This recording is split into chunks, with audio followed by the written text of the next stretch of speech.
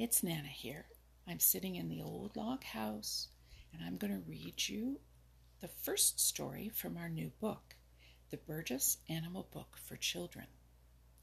This is Chapter 1, and the story is called Jenny Wren Gives Peter Rabbit an Idea.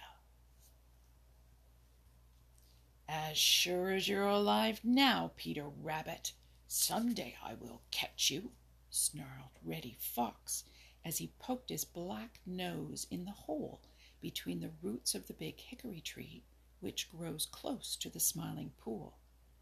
It is lucky for you that you were not one jump further away from this hole. Peter, safe inside that hole, didn't have a word to say. Or if he did, he didn't have breath enough to say it. It was quite true that if he had been one jump farther from that hole, Reddy Fox would have caught him. As it was, the hairs on Reddy's funny white tail actually had tickled Reddy's black nose as Peter plunged frantically through the root-bound entrance to that hole. It had been the narrowest escape Peter had had for a long, long time. You see, Reddy Fox had surprised Peter nibbling sweet clover on the bank of the Smiling Pool, and it had been a lucky thing for Peter that that hole, dug long ago by Johnny Chuck's grandfather, had been right where it was. Also, it was a lucky thing that old Mr. Chuck had been wise enough to make the entrance between the roots of that tree in such a way that it could not be dug any larger. Reddy Fox was too shrewd to waste any time trying to dig it larger. He knew there wasn't room enough for him to get between those roots. So after trying to make Peter as uncomfortable as possible by telling him what he, Reddy, would do to him when he did catch him, Reddy trotted off across the Green Meadows. Peter remained where he was for a long time. When he was quite sure that it was safe to do so, he crept out and hurried lipperty-lipperty-lip up to the old orchard. He felt that that would be the safest place for him because there were ever so many hiding places in the old stone wall along the edge of it. When Peter reached the old orchard, who should he see but Jenny Wren? Jenny had arrived that very morning from the sunny south where she had spent the winter. "Tut, tut, tut, tut!" exclaimed Jenny as she saw Peter. "If here isn't Peter Rabbit himself!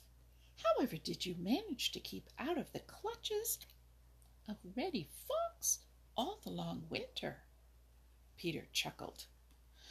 "I didn't have much trouble with Reddy during the winter," said he, "but this very morning he so nearly caught me that it is a wonder that my hair is not snow white from fright."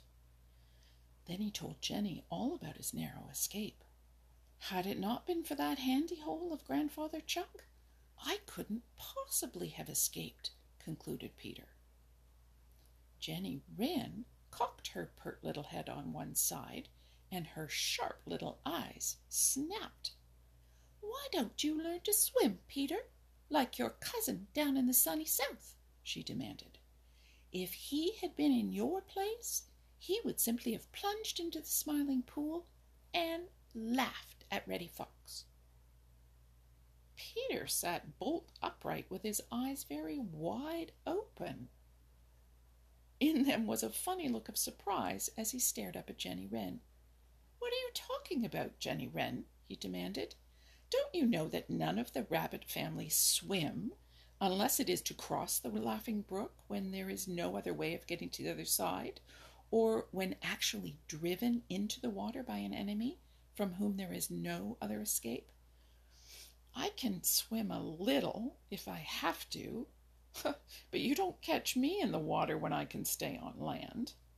What is more, you won't find any other members of my family doing such a thing."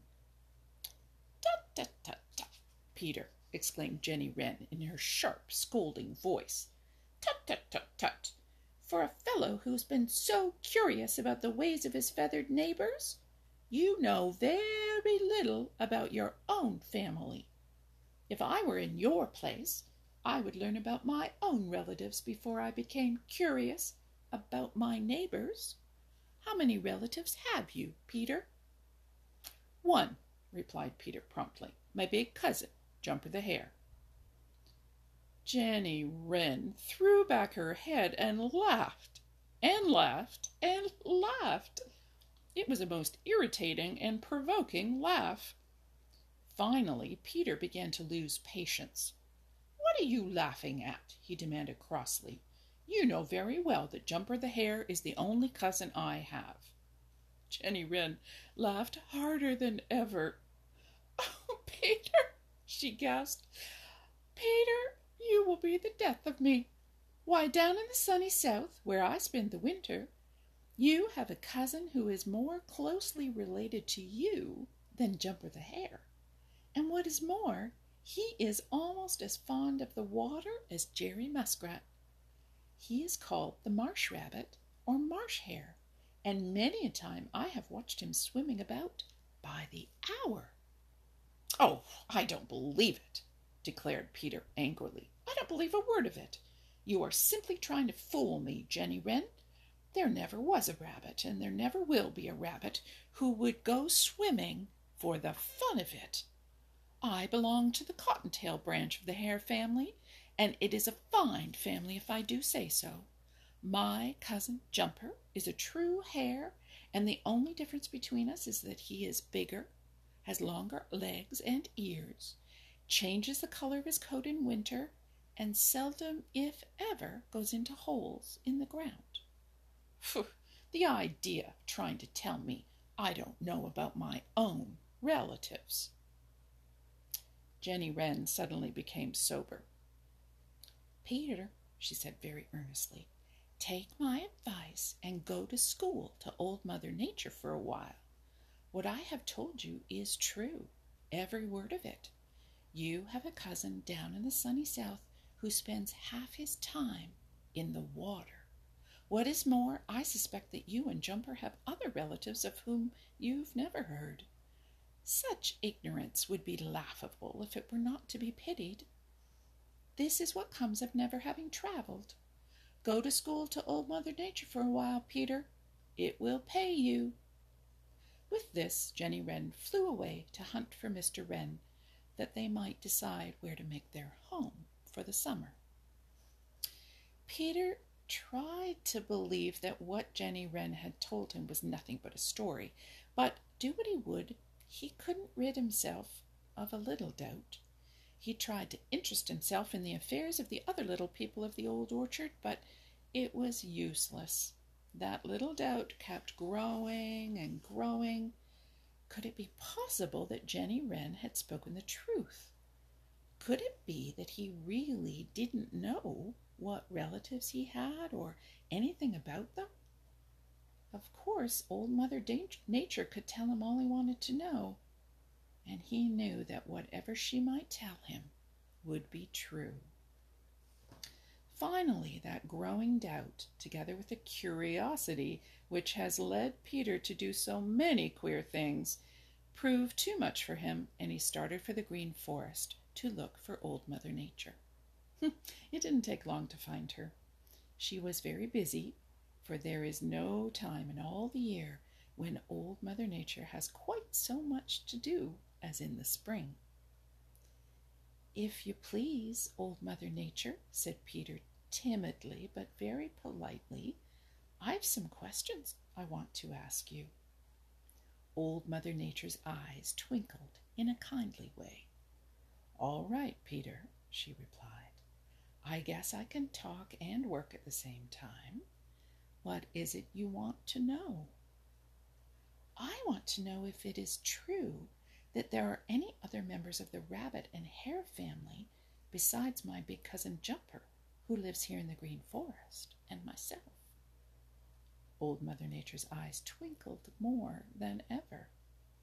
"Why, of course, Peter," she replied. "There are several other members. You ought to know that. But then I suppose you don't because you've never traveled. It is surprising how little some folks know about the very things they ought to know the most about. Peter looked very humble, as if he felt a little bit foolish. Is it true that way down in the sunny south I have a cousin who loves to spend his time in the water? Stammered Peter. Oh, it certainly is, Peter, replied Old Mother Nature.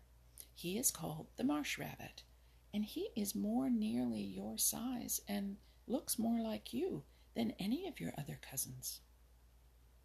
Peter gulped as if he were swallowing something that went down hard. That is what Jenny Wren said, but I didn't believe her, replied Peter meekly. She said she had often watched him swimming about like Jerry Muskrat. Old Mother Nature nodded. Quite true, said she. He is quite as much at home in the water as on land, if anything a little more so. He is one member of the family who takes to the water, and he certainly does love it. Is there anything else you want to know, Peter?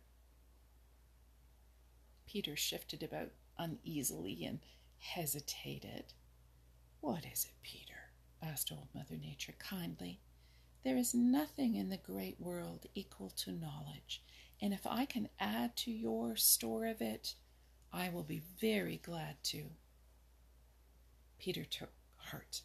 If you please, Mother Nature, I would like to learn all about my family. May I come to school to you every day? Old Mother Nature laughed right out loud. Certainly you may come to school to me, old Mr. Curiosity, said she. It is a good idea, a very good idea. I'm very busy, as you can see, but I'm never too busy to teach those who really want to learn. We'll have a lesson over here every morning, just at sunup. I can't be bothered any more today, though, because it is late. Run along home to the dear old briar patch and think up some questions to ask me tomorrow morning. And by the way, Peter, I will ask you some questions. For one thing, I shall ask you to tell me all you know about your family. Now, scamper along and be here tomorrow morning at sunup. May I bring my cousin Jumper the Hare if he wants to come? Asked Peter as he prepared to obey Old Mother Nature. Bring him along and anyone else who wants to learn, replied Old Mother Nature kindly. Peter bade her goodbye in his most polite manner and then scampered as fast as he could go, lipperty-lipperty-lip, to the dear old briar patch. There he spent the remainder of the day thinking up questions and also trying to find out how much he really did know about his own family.